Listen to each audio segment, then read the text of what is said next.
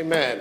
Now, if you have a Bible, let me invite you to turn with me to 1 Timothy chapter 4, as tonight we continue our study in Paul's letter to a young minister, and through him to the church at Ephesus. Appreciated again Dr. Bruce preaching the last couple of weeks as he picked up where we left off, or where I left off before I left town. And so the last couple of weeks we've looked at things like the need for the church to have godly overseers, elders, as well as godly deacons and godly assistants, and all this because the church is the household of God, the pillar and foundation of the faith. Now at chapter 4, Paul turns to, in some ways, new topics, and particularly tonight, Christian godliness and growth. And he begins with a warning about bad teaching that leads to bad living, and how very appropriate, having spoken of the need for godly teachers in the church, he's going to now speak of how bad it can be if the teaching is really bad. But there's a positive word at the end. So that's what we'll consider tonight, 1 Timothy chapter 4, verses 1 through 5. Hear now the word of God. Now the Spirit expressly says that in later times some will depart from the faith by devoting themselves to deceitful spirits and teachings of demons, through the insincerity of liars whose consciences are seared, who forbid marriage and require abstinence from foods that God created to be received with thanksgiving by those who believe and know the truth. For everything created by God is good, and nothing is to be rejected if it is received with thanksgiving, for it is made holy by the word of God and prayer. Amen. This is God's word. May he cut our hearts with it tonight. Let's look to him in prayer. Father, open our eyes to behold wonderful things in your word. Enlighten the eyes of our mind in the knowledge of Jesus. Keep us, we pray, from turning neither to the right nor to the left, drifting away, falling away as we've read, but help us. Help us to truly know you and rejoice in you and your gifts. Speak to us now, we pray in Jesus' name. Amen. A young man got interested in Jesus when he was about 13.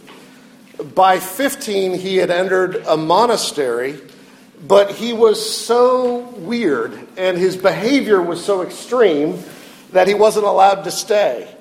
So upon leaving, he shut himself up in a hut for a year and a half. Afterwards, he lived on a narrow ledge of a mountain slope for a year and a half. He's one of the most famous examples of what are called the Desert Fathers or Desert Pilgrims of the 2nd through 5th century. People who left cities and towns to live in the wilderness, live in the desert, live away, and live in deprivation.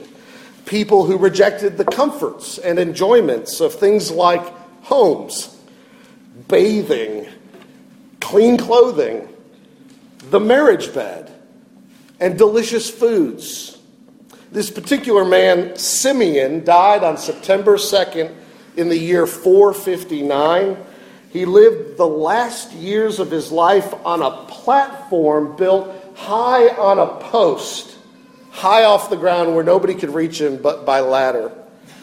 He never once left his perch in 37 years and died there. But he developed a massive following and disciples.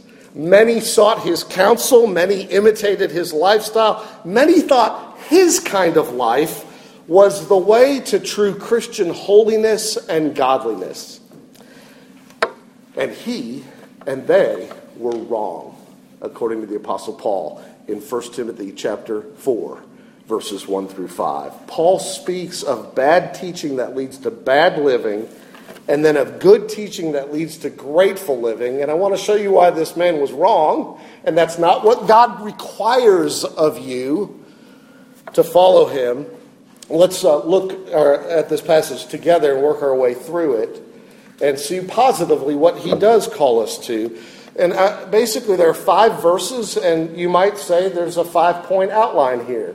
Verse 1, he speaks of false Christians, those who've fallen away. Verse 2, he speaks of false teachers who teach doctrines of demons. Verse 3, he speaks of the actual teaching these false teachers teach, the things they require people to abstain from, and we'll talk about what's behind that. And then at verse 4, he gives the antidote, the true Christian antidote to that kind of false thinking, false teaching. And at verse 5, how we ought to, as Christians, think about God and the world that he has made and our place and use in it and of it.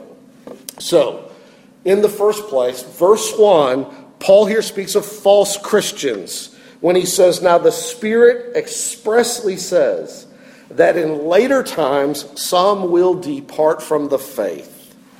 This, friends, is a problem he's talking about that's not outside the church. It's a problem in the church. These are people who are leaving. And Paul says, I don't want you to be surprised when this happens. When people say they believe in Jesus, and then months, years, or even days later, turn right around and say they don't believe in Jesus and want nothing to do with Jesus. Early in the ministry of Billy Graham, he had he was accompanied on evangelistic crusades by a guy named Mr. Templeton. They were partners in these evangelistic crusades. They preached together all over the United States. They were both Bible college graduates, though they had no formal education beyond that in the Bible. And they talked much about the need to be formally trained more and more in Bible doctrine at the seminary level. And so eventually Mr. Templeton said, I'm going to go off and get trained. And he actually left and he went to what at that time was the most, perhaps, not unreasonably, the most famous Presbyterian seminary in all the world. And unfortunately, it was terribly liberal. And at some point in his education, just about a semester into it, Templeton lost his trust in the authority of God's word, and he began to write to Billy Graham things like this. Billy, we're 100 years behind what they're teaching in seminary. We've got to get up to date. We're wrong in what we're saying. And Billy Graham, with great sadness in his heart, wrote back to his friend and said, I am standing on the truth of the word of God. Eventually, however, his friend left the faith entirely. Can you imagine, of course, how discouraging that would have been for Billy Graham? The apostle, maybe you've had an experience, not just like that, but you've known friends or family members, people from afar that you respected in the church, and at some point they pulled up and they moved out. Paul here says, don't be surprised when that happens. Don't let it drive you to despair as if it's some strange and peculiar thing that should not, cannot, and will not ever be. In fact, Paul is saying to us here, God's word isn't failing when that happens. God's word is actually being fulfilled when that happens, because the Spirit expressly says that that kind of thing will happen. And so it does. Now, where does the Spirit say this? Perhaps Paul is thinking of Jesus' words in Matthew chapter 24, which are then given to us by inspiration of the Holy Spirit in the book of Matthew, when Jesus says, many false Christs and many false prophets will come and lead many astray. Maybe Paul has in mind his own prophetic words to the elders at Ephesus in Acts chapter 20. When he took his leave of them in tears because they loved one another. But he said, after my departure, many false wolves will come in among you and seek to destroy the flock and certainly lead many disciples away.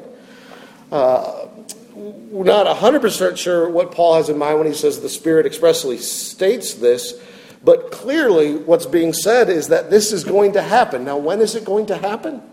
Well, Paul says in later times. Now, what are those later times? He doesn't mean much later, like, 2,000 years from now. Y'all don't need to worry about this here and now in Paul's day, but way, way, way down the road, this is when you need to worry about this.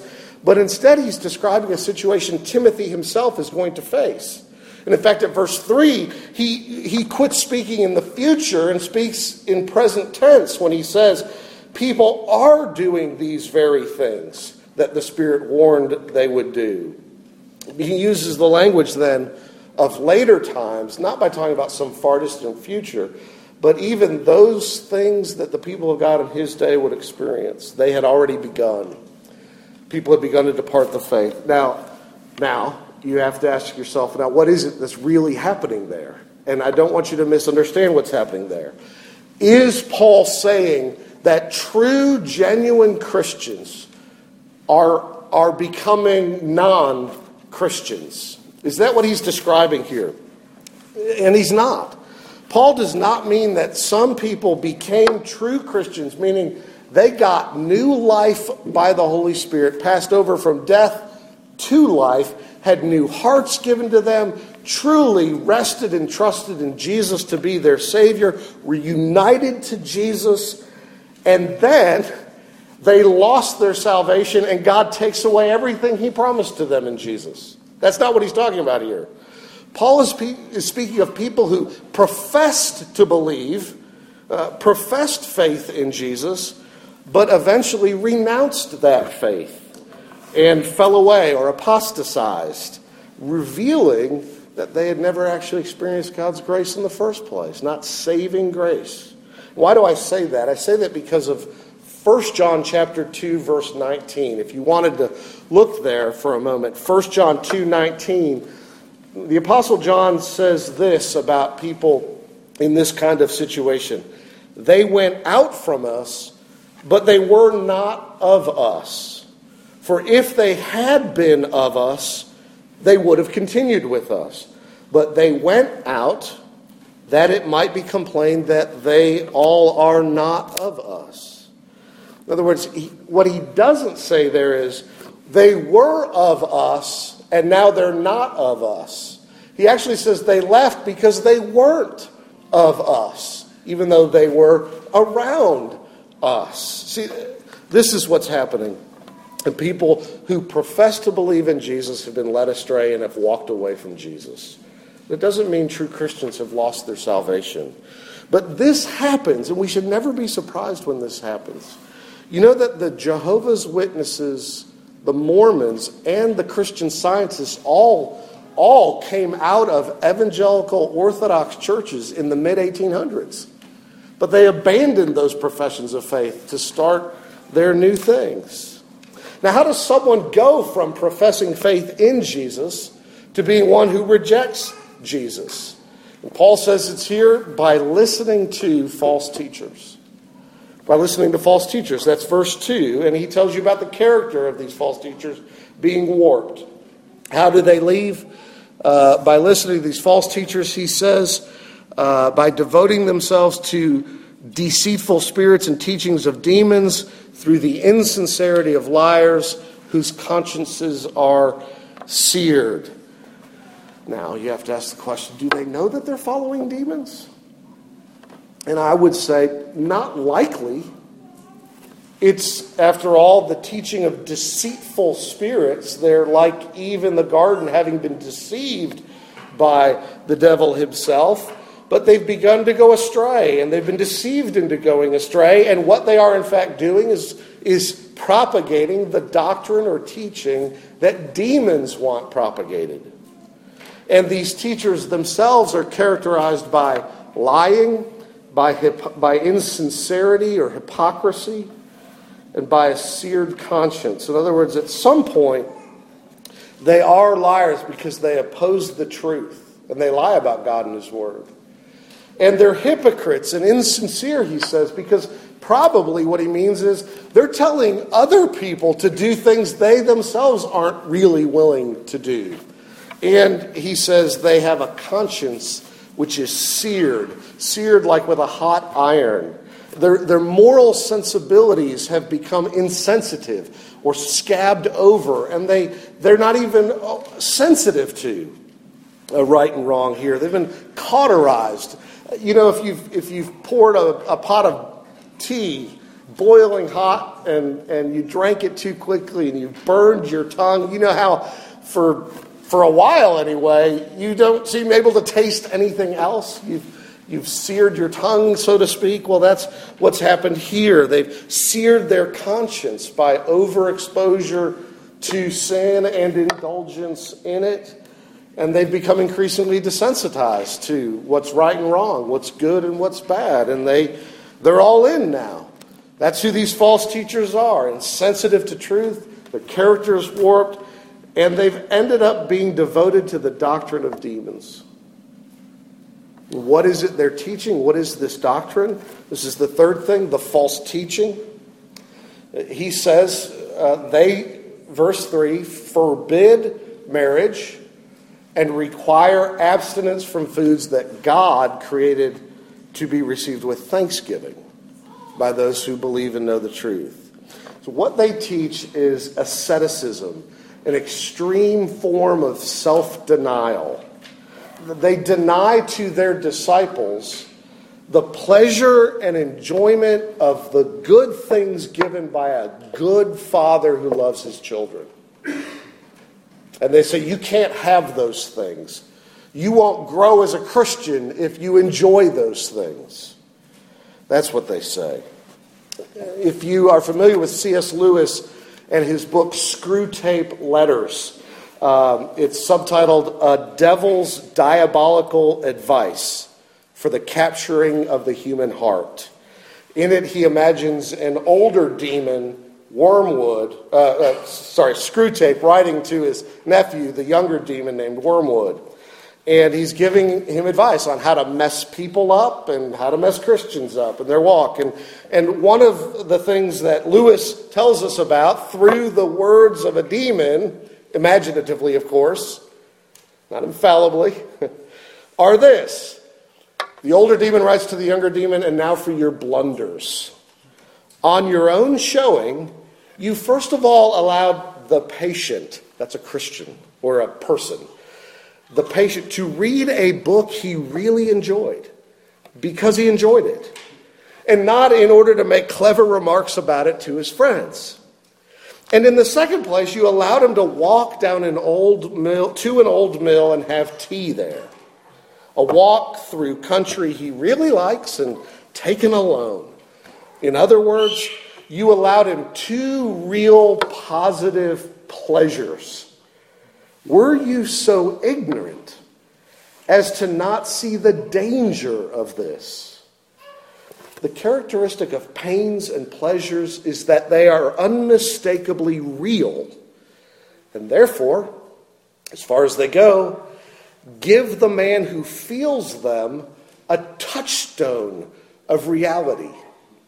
His point in the letter as he goes on, Lewis goes on, as Screwtape goes on, giving advice, is that the demon had been previously fooling the man about the nature of reality by giving him fake pleasures, making him enamored with vanity and bustle and irony and expensive tedium, things that are flippant and superfluous and fleeting, and pleasures that make a man enamored with the world but not enamored with God.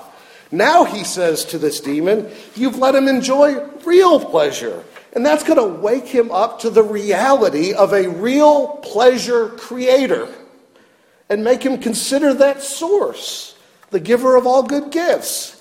And so, the point is, if you're not following it, is if you're a devil, you don't want people thankful to God for his good creations. And here Paul mentions two specific ones. These false teachers, and the demonic teaching is forbidding the marriage bed and certain kinds of foods. And where did that come from, and why is that such a problem? Well, as we said, it comes on the one hand as the doctrine of demons, And on this point alone, I must say, I could never see myself being Roman Catholic just for this reason, because they forbid to church leaders the right to marry and require of them celibacy. And in doing so, it seems to me, have aligned themselves, however well-intentioned they may be in requiring that, have aligned themselves with those in error, here in 1 Timothy, the kind of error that is the misleading of demons. But it's not just that this came from demons, it came through human teachers who are teaching this stuff. And where did they get these ideas? Well, they didn't just get them out of thin air. They come from probably both a Jewish and Gentile background. There was a Greek side, a Greek way of thinking among some, a philosophical idea that matter, that things of created stuff, the physical world, well, these things are evil. And what's good is the spiritual, or, the non-material. And so then, salvation really is viewed as escape from created stuff. If created stuff is evil, let's get away from it. And pursuing that kind of line of reasoning meant, as much as possible, you lived a life of contemplation, but a life of deprivation from bodily pleasures and enjoyments. I mean, those things would be evil. Don't get involved in them. But there's a Jewish background or influence to this as well. We know that the Old Testament, for a time, very properly by God's command, limited the food that the Jewish people could eat. Now we know that in Mark chapter 7, Jesus declared all foods clean. But maybe these people haven't realized it, or have ignored him, haven't heard it, misunderstood him, that all foods are now clean. But as it happens, as one commentator puts it, one thing we can learn from these examples are that both celibacy and vegetarianism are not part of God's general will for his people. And so for a church to demand such things from any of its people, to be a disciple, or to say the way to really grow as a Christian, you must do these things, is to engage in and promote error, even the doctrine of demons. Now, absolutely, you are free to choose to eat meat or not meat as you want. And you are free before God to choose to be married. Or if you believe he's called you to be single, have at it. But it is not for the church to command you in that direction, or to say that there's a higher plane of spirituality held out to you if you will just pursue those things. And so they made a great number of errors. Let me just highlight in some of the ways they made error. They made an error with regard to who God is, who the devil is. They made an error with regard to the body. They made an error with regard to Christian growth. Regarding God, they present God as miserly, tight-fisted, uninterested in our enjoyments of creation. And in doing so, they dishonor him because he made the marriage bed. And he gave us taste buds and delicious food. They are his good creations. And they're made for our enjoyment. So that when a man and a woman, for instance, who are husband and wife, lie together in bed, God doesn't blush at that. God smiles at that. It's his idea. But they also make an error with regard to the devil. They seem to be suggesting that the devil is the creator of these kinds of pleasures, of sex or filet mignon. And they seem to be saying that wine is the devil's drink and not given by God to make glad the heart of man. And so it can easily become a way of saying, on the one hand, all the good things people enjoy, that's just the devil's territory. We should all stay away from that. Or on the other hand, it's a way of blaming God for our sins because, he allowed in his world all these good things that entice us that are off limits. And he's at fault, when in fact we are at fault for the way we use these things. This is the same problem that comes about in Colossians chapter 2. If you were to flip over to Colossians chapter 2, the second half at verse 18, Paul says, or maybe just listen, Paul says at verse 18, "Let no one disqualify you, insisting on asceticism." Verse 21, their motto is, "Do not handle, do not taste, do not touch." Why do they say that? Verse 23, "These have indeed an appearance of wisdom in promoting self-made religion and asceticism and severity to the body. But," Paul says, "they are of no value in stopping the indulgence of the flesh."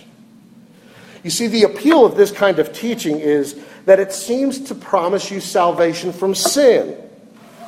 But Paul is saying it doesn't really bring you that freedom because it misdiagnoses the problem. It says to us, not wrongly, that the body is the vehicle through which much sin is expressed. And of course it is. I live in a body, and I express my sin in and through the faculties of my body. But then it goes on wrongly to say that therefore the way to overcome sin in your life is to deal harshly with the body. But our problem is not the desire of the body, it's the depravity of the heart. The early church father Jerome said he went out into the desert to be alone so he could escape sin. And he says the problem is 10,000 naked dancing women went out there with him. Now, he doesn't really mean 10,000 women scantily clad went out in the desert with him, but he means he brought them with him in his heart. And he realized that the problem is not escaping from the world, because he brought the world and its lusts with him in his own depraved heart. The problem is much deeper than your flesh, your skin, your nerve endings, your taste buds. And so do not touch, do not taste, do not handle is not a prescription to help you cure your heart. And so shrimp cocktail isn't your problem, and strawberry rhubarb pie isn't your problem. No, your problem is deeper than that. And so therefore salvation will not be found either in giving over to the satisfaction of or completely depriving yourself of the enjoyments of the body. Your salvation is found in the transformation of the heart. And it is only Christ who can effect that. And in Christ, all you who are in Christ, it has been effected in your life. You've been given new life and a new heart, and you are complete in Jesus. Now, that doesn't mean all your temptations go away or all your falling into sin goes away. But it does mean your freedom from sin is found in union with Jesus. And as Paul says in Romans 6, you have been united to Jesus. And in his death and resurrection, you participate. You have died with Christ to sin as a master with authority to rule you or command you. You are not a slave in Jesus to sin. Now, we need to learn what it means and how to live that out. And we also need to learn what it means that we've been raised with Christ to new life. And so Paul will say in Romans 6 again that part of that means we need to believe that's true about us. We've died and been raised. We're new. We're free. And now Paul will say in Romans 6, therefore offer the parts of your body not to sin as instruments of unrighteousness, but to God as instruments of righteousness. And he actually uses the idea of instruments, the parts of your body as instruments, as the parts of your body as weapons of war.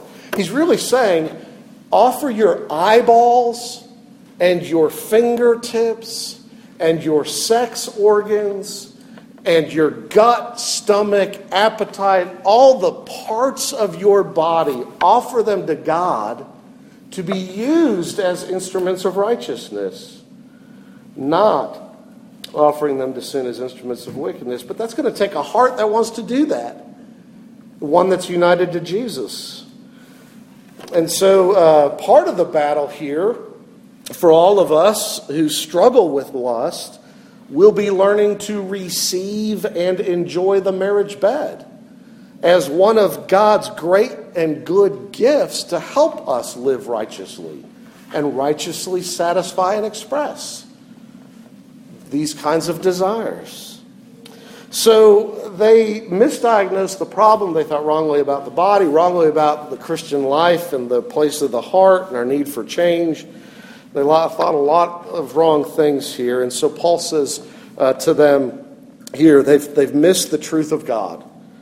And at verse 4, he speaks of the truth of God in this way. Everything created by God is good, and nothing is to be rejected if it is received with thanksgiving. So their fundamental error is they set their own view of the Christian life over against God's view of the Christian life. And they lived according to their own wisdom. And they began to forbid what God allows. And when you do that, you will soon begin to allow what God forbids. False teaching leads in one of those two directions every time. It'll either be narrower than the Word of God and not allow you the things that God in His Word allows you, or it will be broader and will allow to you things that God in His Word has not allowed to you. And why does it do that? Because you have set yourself up as God, as the Holy Spirit, as the final decider of what's good for you. Now, how do we combat that? Paul says you remember what God's Word has already told you. You go back to the Bible. In fact, here he goes back to Genesis 1 when God made all things good, and it was very good. And the Bible tells you He made it for His praise and His glory, and it made it for your enjoyment and for the good of His people. It's good because He's good. And so the answer to the abuse of our sexuality or the abuse of food isn't abstinence. And that must not be our prescription to believers who want to follow Jesus. The answer is actually, Paul says, thankfulness. The answer isn't to call the gifts evil and avoid them all on every occasion. But it is, in fact, to give thanks to the giver.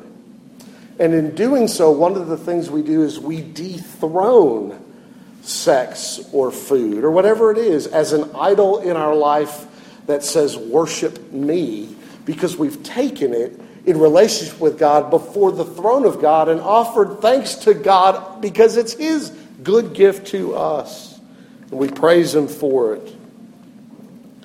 So that sex and food and the good things of life are no longer idols to be loved instead of God, but things, good things to be received and enjoyed from God. Now, I want to say right here at the end, when it comes to food in our culture, we live in a foodie culture, many of us do. I don't know how many different TV shows about food, cooking, chop, whatever, that I love to watch. And we live in a sensitive culture, too, about food issues. I mean, there's old school food and there's new school food. There's natural food grocery stores and there's whole food grocery stores. And there's no food your grandma ever heard of grocery stores. And some products have lists of ingredients that make you wonder if there's any real food in it. I get it. But let's be tolerant of one another when we make even different decisions about food as God has permitted us. What we must not do in the church is command the people of God or forbid from them what God has granted to them. And Paul goes on to say then that creation is good and we are to receive these things, and these things are made holy by the word of God and prayer. God's word has already declared them holy. They're good. That's what the word of God does. And they become, in a sense, consecrated. And they become good to us as we return thanks to Him. And then they're not abused improperly. G.K. Chesterton, a number of years back before he died, wrote in an unpublished, at that time, some unpublished words. He said, you say grace before meals. All right. But I say grace before the play and the opera, and grace before the concert and the pantomime, and grace before I open a book, and grace before sketching, painting, swimming, fencing, boxing, walking, playing, dancing, and grace before I dip the pen in the ink. What Chesterton was saying, of course, is that, thankful for meals, however you choose to express that thankfulness. It's one of the few times perhaps Christians in any given day give thanks to God, and we shouldn't stop doing so. But in reality, we'd be just as justified to stop and say a prayer of thanks before we take every single breath, before we brush our teeth or start our car or play with our children or make love to our spouse. And so Paul says, receive these good things and enjoy them with thanksgiving. And so, to close, a few lessons. Number one, it is the responsibility of the teachers of God to actually encourage Christians to enjoy these good gifts with thankfulness to God. The church overseers must never publish required fast days or forbidden food lists, nor are they to demand vows of celibacy, contrary to this passage. We are to encourage the people of God to listen to God's word and not man-made rules about God's word. You are to submit your conscience to Jesus. He is Lord of your conscience, and he tells you here. And no man, and no tradition of man, even a long tradition of Christians, ought to rule your conscience. We are instead to be worldly people in the best sense of that word. We are to be people who appreciate and enjoy the world that God has made and receive its wonders with genuine thanksgiving. Love God and use the world. Don't use God and love the world. And you and I ought to be happy people with so much to be thankful for and so much to admire and enjoy in life, because we know that our Heavenly Father made these things for us, for our enjoyment. Let's pray. Father, thank you for your good creation. Forgive us for the ways in our own depravity we twist it, misuse it, abuse it, and our ungratefulness to you in the use and even the enjoyment. Make us truly thankful people, we pray in Jesus' name. Amen. Let's stand together and sing.